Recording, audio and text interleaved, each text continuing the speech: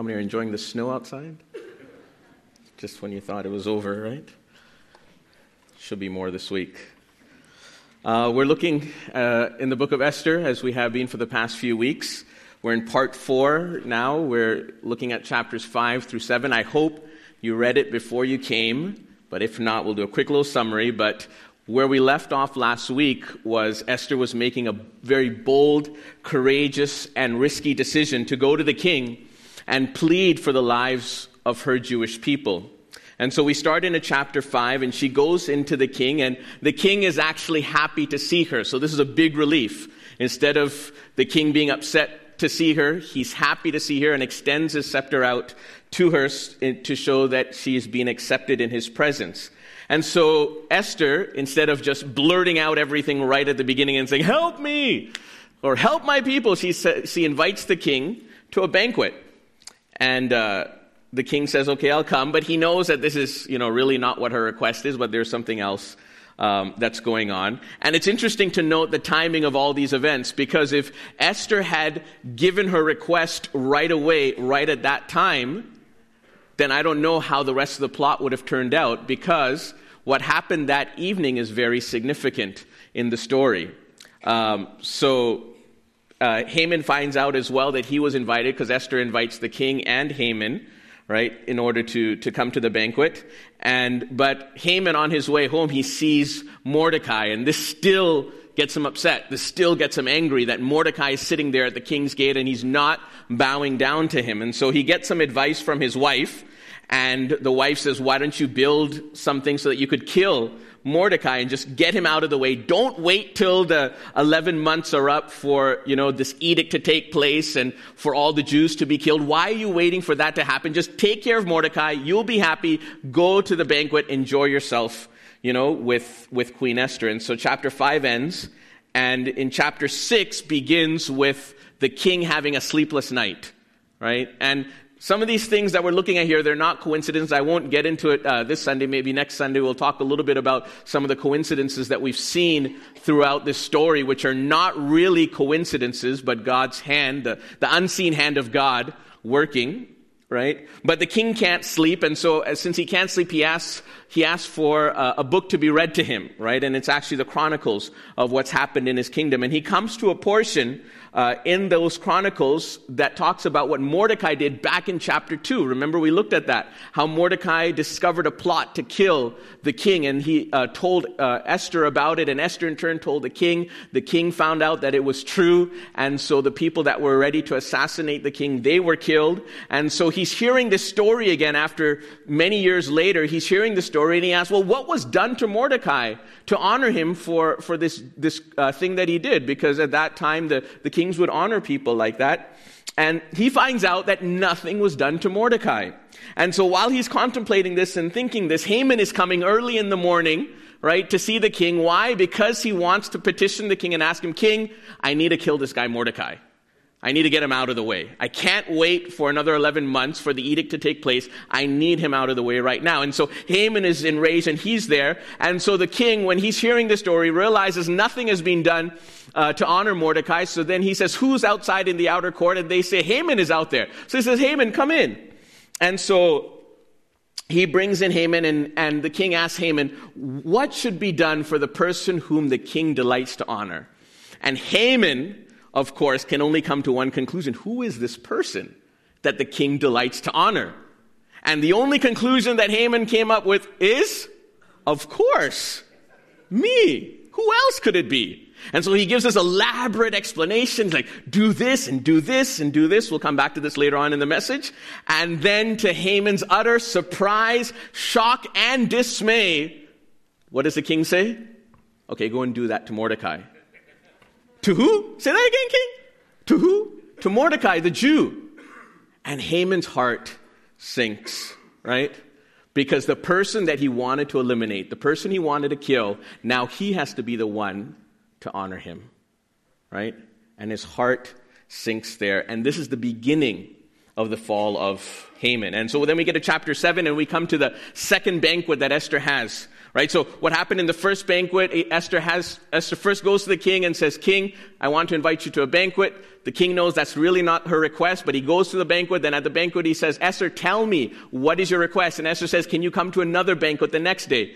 And so the king says, "Okay, but tell me what your request is." And so she says, in the next banquet, "I'll tell you." And so at the second banquet, Esther tells the king this. And by this time, what's happened? The king now remembers the story of Mordecai helping him.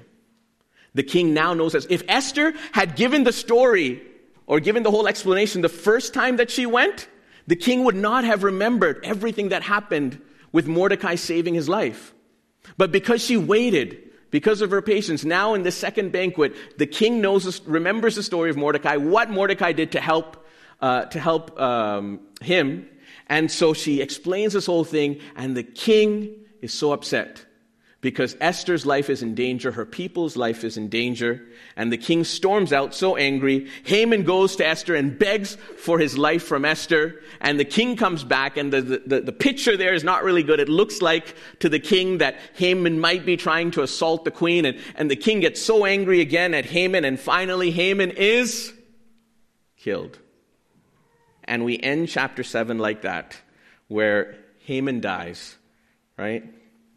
And that's where we'll stop for today from chapters 5 to 7. Please remember to read chapters 8 to 10 for next week, okay? As we conclude our series next week, titled, "Let the Celebration Begin." So we're going to celebrate something next week. But in 1 Corinthians chapter 10 and verse 6, speaking about the things of the children of Israel and their journey of the children of Israel, the apostle says, "Now these things occurred as examples to keep us from setting our hearts on evil things as they did."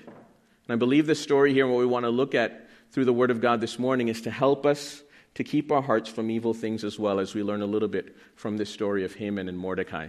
So let's pray. Father, we thank you once again for this beautiful story of Esther.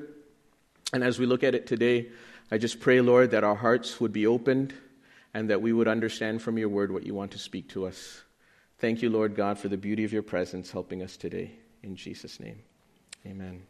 So there's so many things in these chapters that we can look at, and it's impossible to address all of them in one message on a Sunday morning. We see the patience of Esther.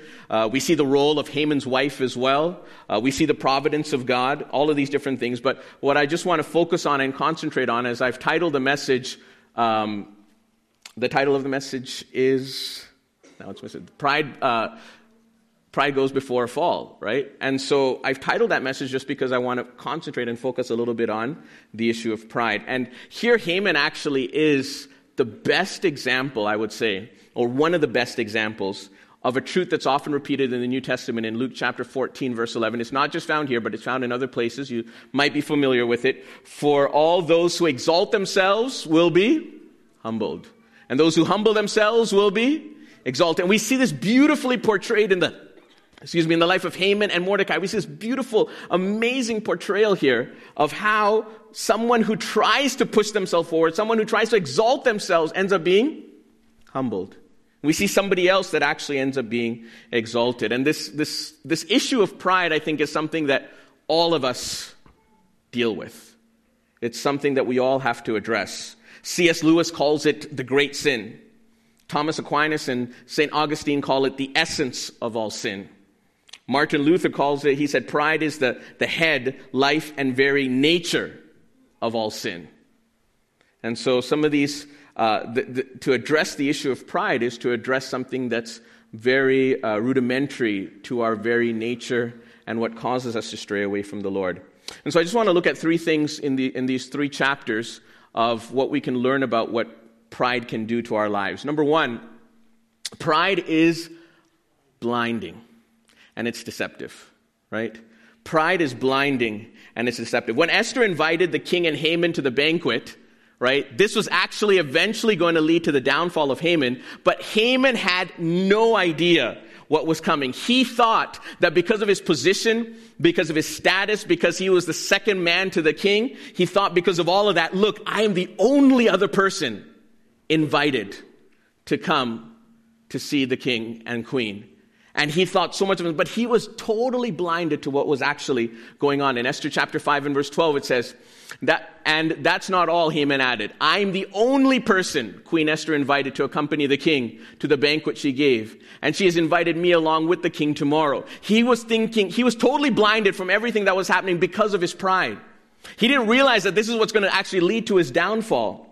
And so many times we ourselves also lose perspective of our own lives. Many times we see situations and circumstances and our pride blinds us to what's really going on around us. Many times we just see ourselves and we look at our own goodness, we see our own works, we see the things that we can do, and we're so blind to the way that other people are actually perceiving us. Like Haman in this situation. You know, there's a story of a ship captain, and he was looking out one night from his ship, and he saw a light in the distance. And so he signaled to his signalman to send a message to that other light that was there. And he said, alter your course 10 degrees south. And he received a reply. The reply was, alter your course 10 degrees north. And so the captain was so upset, and he sent another message, and he said, alter your course 10 degrees south. I'm the captain. And he received another reply. Alter your course 10 degrees north. I'm Seaman Third Class Jones. The captain sent a final message and he said, alter your course 10 degrees south. I am a battleship. The reply was, alter your course 10 degrees north. I'm a lighthouse. See, the captain was so blinded to his circumstances and his surroundings. He thought, I'm a battleship. I'm the captain. I give the orders around here. He didn't realize he was running right into a lighthouse. He needed to change paths. And so many times that can happen to us as well. And it's what happened to Haman. He totally lost focus of the whole situation. He just saw his own goodness. He saw his own wealth, his power, his position. And it all went to his head. And when the king asked him later on in chapter 6, when the king asked him, what should be done for the person whom the king delights to honor? What was Haman thinking? He wasn't thinking about anybody else. His thoughts and focus came just upon himself. That's why in Esther 6 verse 6 it says, when Haman entered, the king asked him, what should be done for the man the king delights to honor? Now Haman thought to himself, who is there that the king would rather honor than me? Of course he'd want to honor me. Well, Haman was in for a rude awakening. And because of pride, he came to the conclusion that there'd be nobody else that would deserve honor more than him. Are we like that sometimes? We just lose focus of the whole situation around us because we're just so self-centered and we just think about ourselves. We don't think about anything else. We're blinded. Pride has blinded us. Pride has deceived us to thinking that we are the center of the universe and everything needs to revolve around us. That was the situation that Haman was in. Pride is so deceptive because many times we don't know that we're proud. That's why we need others to point that out to us. You know, if you're stealing, you know you're stealing. If you're cheating, you know you're cheating. If you're doing some type of other sin, you know you're doing that. But if you're proud, many times you can't see it yourself. And so we need other people to point it out to us because pride is blinding. And that's what happened in Haman's case. He needed somebody to point it out to him and to say, Haman, you're blind with pride. Sadly, his wife encouraged him the opposite way. But then when things started to go downhill, she switched sides, right? First she was on Haman's side. I said, yeah, build this whole, this gallows or this pole and you can kill Mordecai. Then when she saw that Haman was falling down and coming down, then she says, hey, listen, Haman, if you started to fall before Mordecai, that's it. That's the end of you. But it was too late. And I think we all need to have people in our lives that are willing to speak to us the truth, that can see into our lives and see how we are. Because again, with other sins, we can see and we know that we're actually committing a sin. We know that we're doing wrong in the sight of God. But many times with pride, because it's blinding, because it's so deceptive, we need the help of others to be able to point that out in our lives. And it's hard because it's humbling, but we're proud. So how does that work? So we need God's grace, right? Even now you're probably thinking, this message would be good for somebody else. I remember, this person, I need to send the link of this message to so-and-so for them to listen to it. Why? Because pride is so blinding. We have to think about ourselves. Don't be like Haman this morning and think, for that person and that person, but let's look at ourselves. I'm preaching to myself as well this morning. So let's take a break from thinking about other people and let's think about ourselves. C.S. Lewis, in his book, Mere Christianity, I'm going to give a few quotes from him. He writes a lot about pride as the great sin. I encourage you to read a little bit more from his book, Mere Christianity. But he says, according to Christian teachers, the essential vice, the utmost evil is pride. Unchastity, anger, greed, drunkenness, and all that are mere flea bites in comparison. It was through pride that the devil became the devil. Pride leads to every other vice. It is the complete anti-God state of mind. The complete anti-God state of mind. Number 2, pride is deadly. We can't underestimate the effect and work of pride in our life. Pride is deadly. And we see the end result in these chapters. As we come to the end of chapter 7, what happens? Haman is killed. That's the end result of his pride in this story. And pride is deadly. We see in Acts chapter 12, we read about King Herod. King Herod, one day, he stood up to give a speech, and he was giving this big speech, and people said, "Oh, such an amazing speech, the voice of a God." And what happened? The Bible says he didn't give glory to God, and God struck him down, and he was eaten by worms, and he died. Because his heart was lifted up with pride. Esther 3 and verse 5 at the beginning, this was the beginning, we're going a few chapters earlier, but in 3 verse 5 says, when Haman saw that Mordecai would not kneel down or pay him honor, he was enraged. The start of his pride was here. Haman didn't want to just kill Mordecai, he wanted to kill all the people there. But it's interesting, it's ironic that Haman ends up dying the same way that he wanted to actually kill Mordecai. Right? Proverbs 16 verse 18 says, pride goes before destruction. Pride is deadly. Pride goes before destruction, a haughty spirit before a fall. Right? That's a hard word that's used here. Pride goes before destruction. Now in our lives, it might not be something that's actually like a physical death, but pride can ruin relationships. How many know that? Pride can ruin relationships one with another. In a marriage relationship, pride can ruin that marriage because neither person is willing to humble themselves and sacrifice. Pride can ruin relationships between parents and children, between uncles and aunts, between cousins, between relationships. Pride can ruin those things because we're not willing to humble ourselves and maybe ask for forgiveness. We're not willing to humble ourselves and yield to others.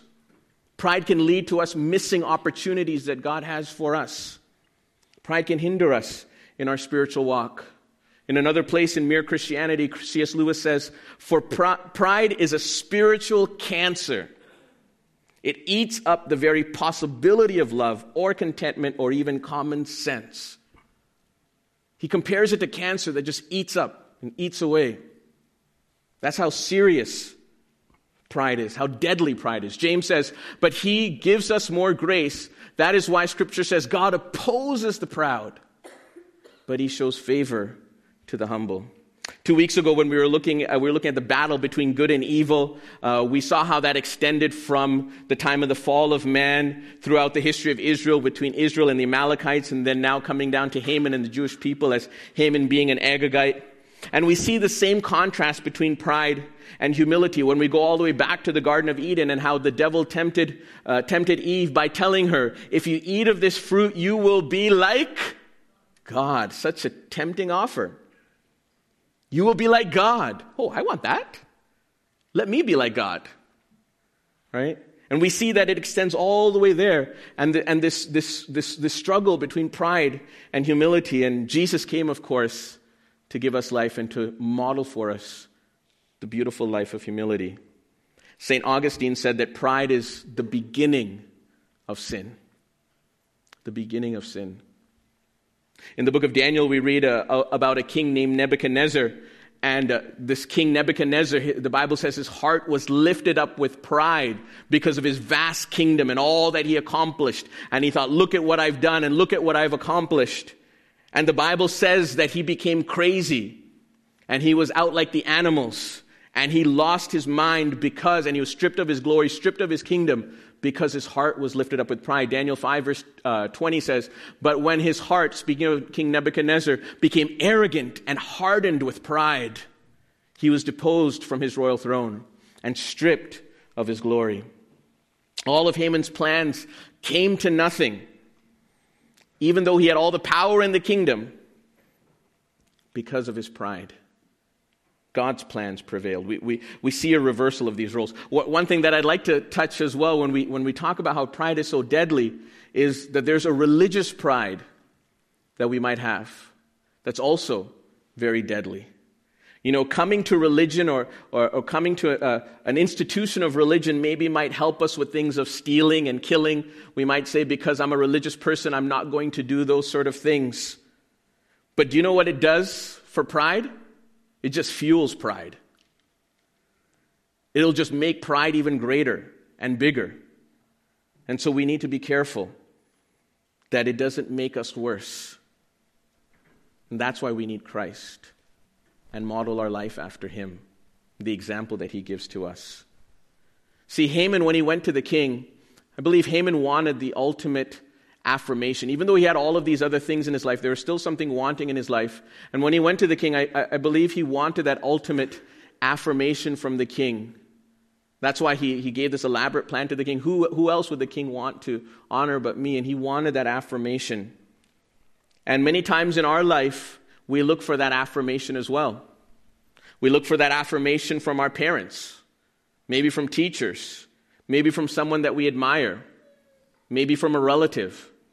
We all look for that type of affirmation, but in Haman's case, he didn't find it from who he really wanted it. But I believe in our lives, even if we might not find it from the people that we're looking for it from, we can find that affirmation in Jesus. We can find that affirmation to know that we are the sons and daughters of God. We can find that affirmation in Christ to know that we are children of the King and that he's planning beautifully for our lives and that there's something beautiful in eternity he's planning for us as well. In John 17, verse 24, Jesus here praying says, Father, I want those you have given me to be with me where I am. This is what God wants for us. This is this ultimate affirmation that Christ gives to us that we can spend the rest of eternity with Jesus to see my glory, the glory you've given me because you loved me before the creation of the world. And this is the kind of affirmation that maybe we're looking for, and Christ gives that to us. And so instead of seeking affirmation from other places, and again, it's a natural thing that we want those things, is not necessarily wrong. But this ultimate affirmation that we can receive is from Christ, to know that we are his children. Number 3, pride is never satisfied. Pride is never satisfied. Haman had everything you could ask for. He was second only to the king, right? He had wealth, he had fame, he had success, but that was not enough for him. And so in Esther 5 and verses 11 and 12 says, Haman boasted to them, speaking about boasting to his family, he said about his vast wealth, his many sons, and all the ways the king had honored him and how he had elevated him above the other nobles and officials. And that's not all, Haman added. I'm the only person Queen Esther invited to accompany the king to the banquet she gave, and she has invited me along with the king tomorrow. And so there was this great boasting of Haman. But there was one thing that was bothering Haman, and we know who that was. That was our friend Mordecai.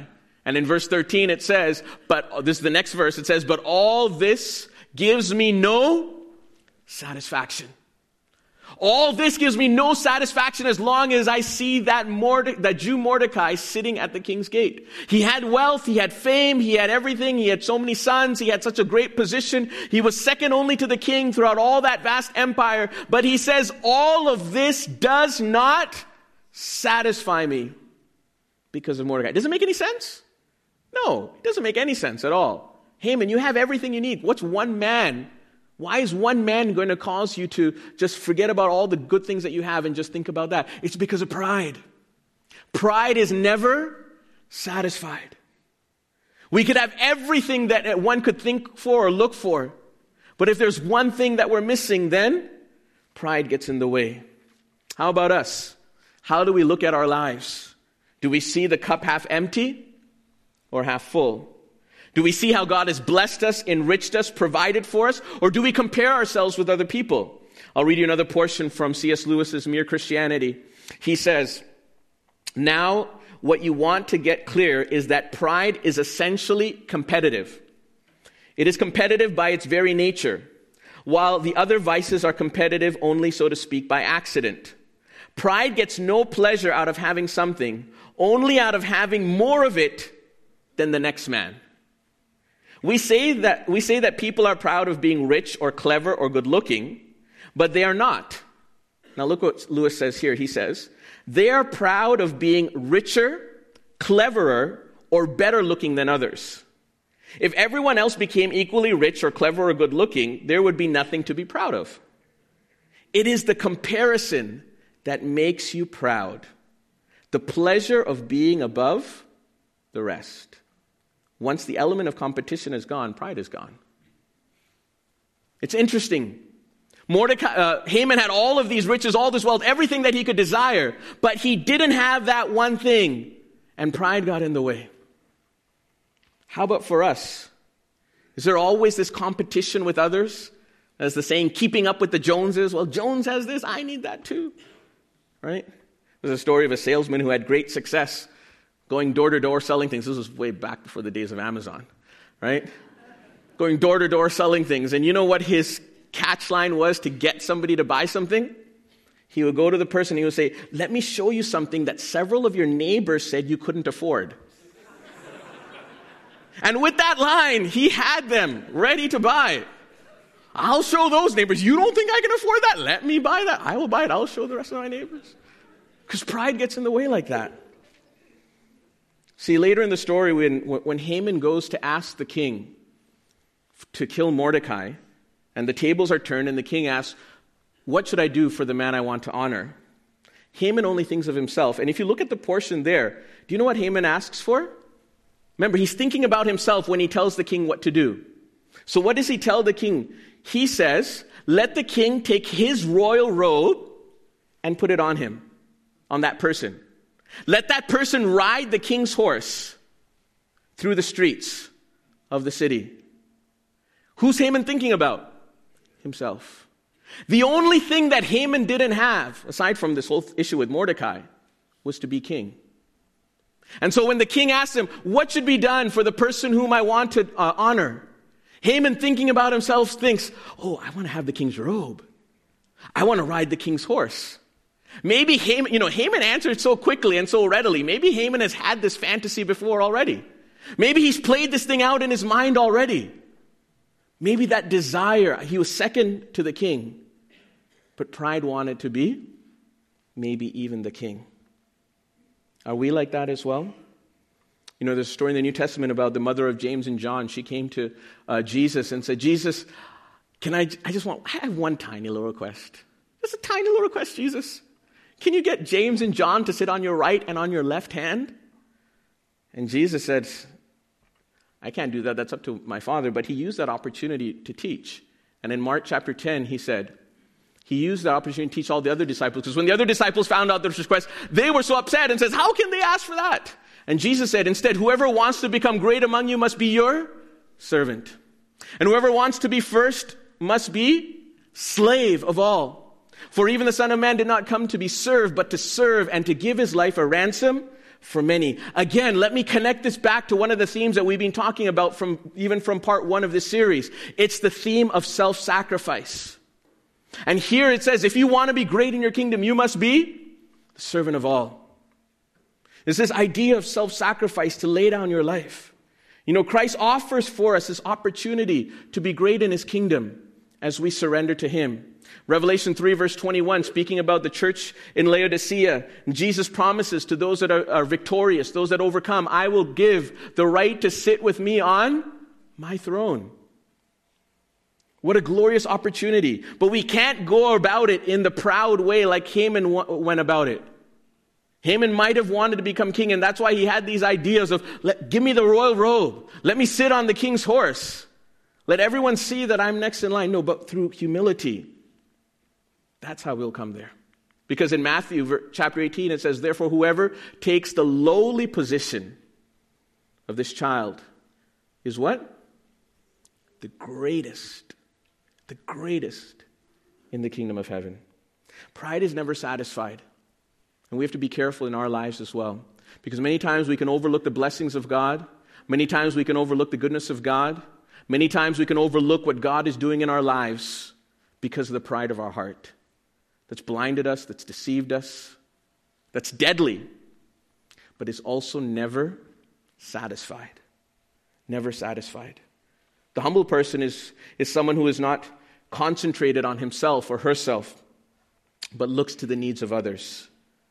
They don't do things for their self-satisfaction, but for the satisfaction of others.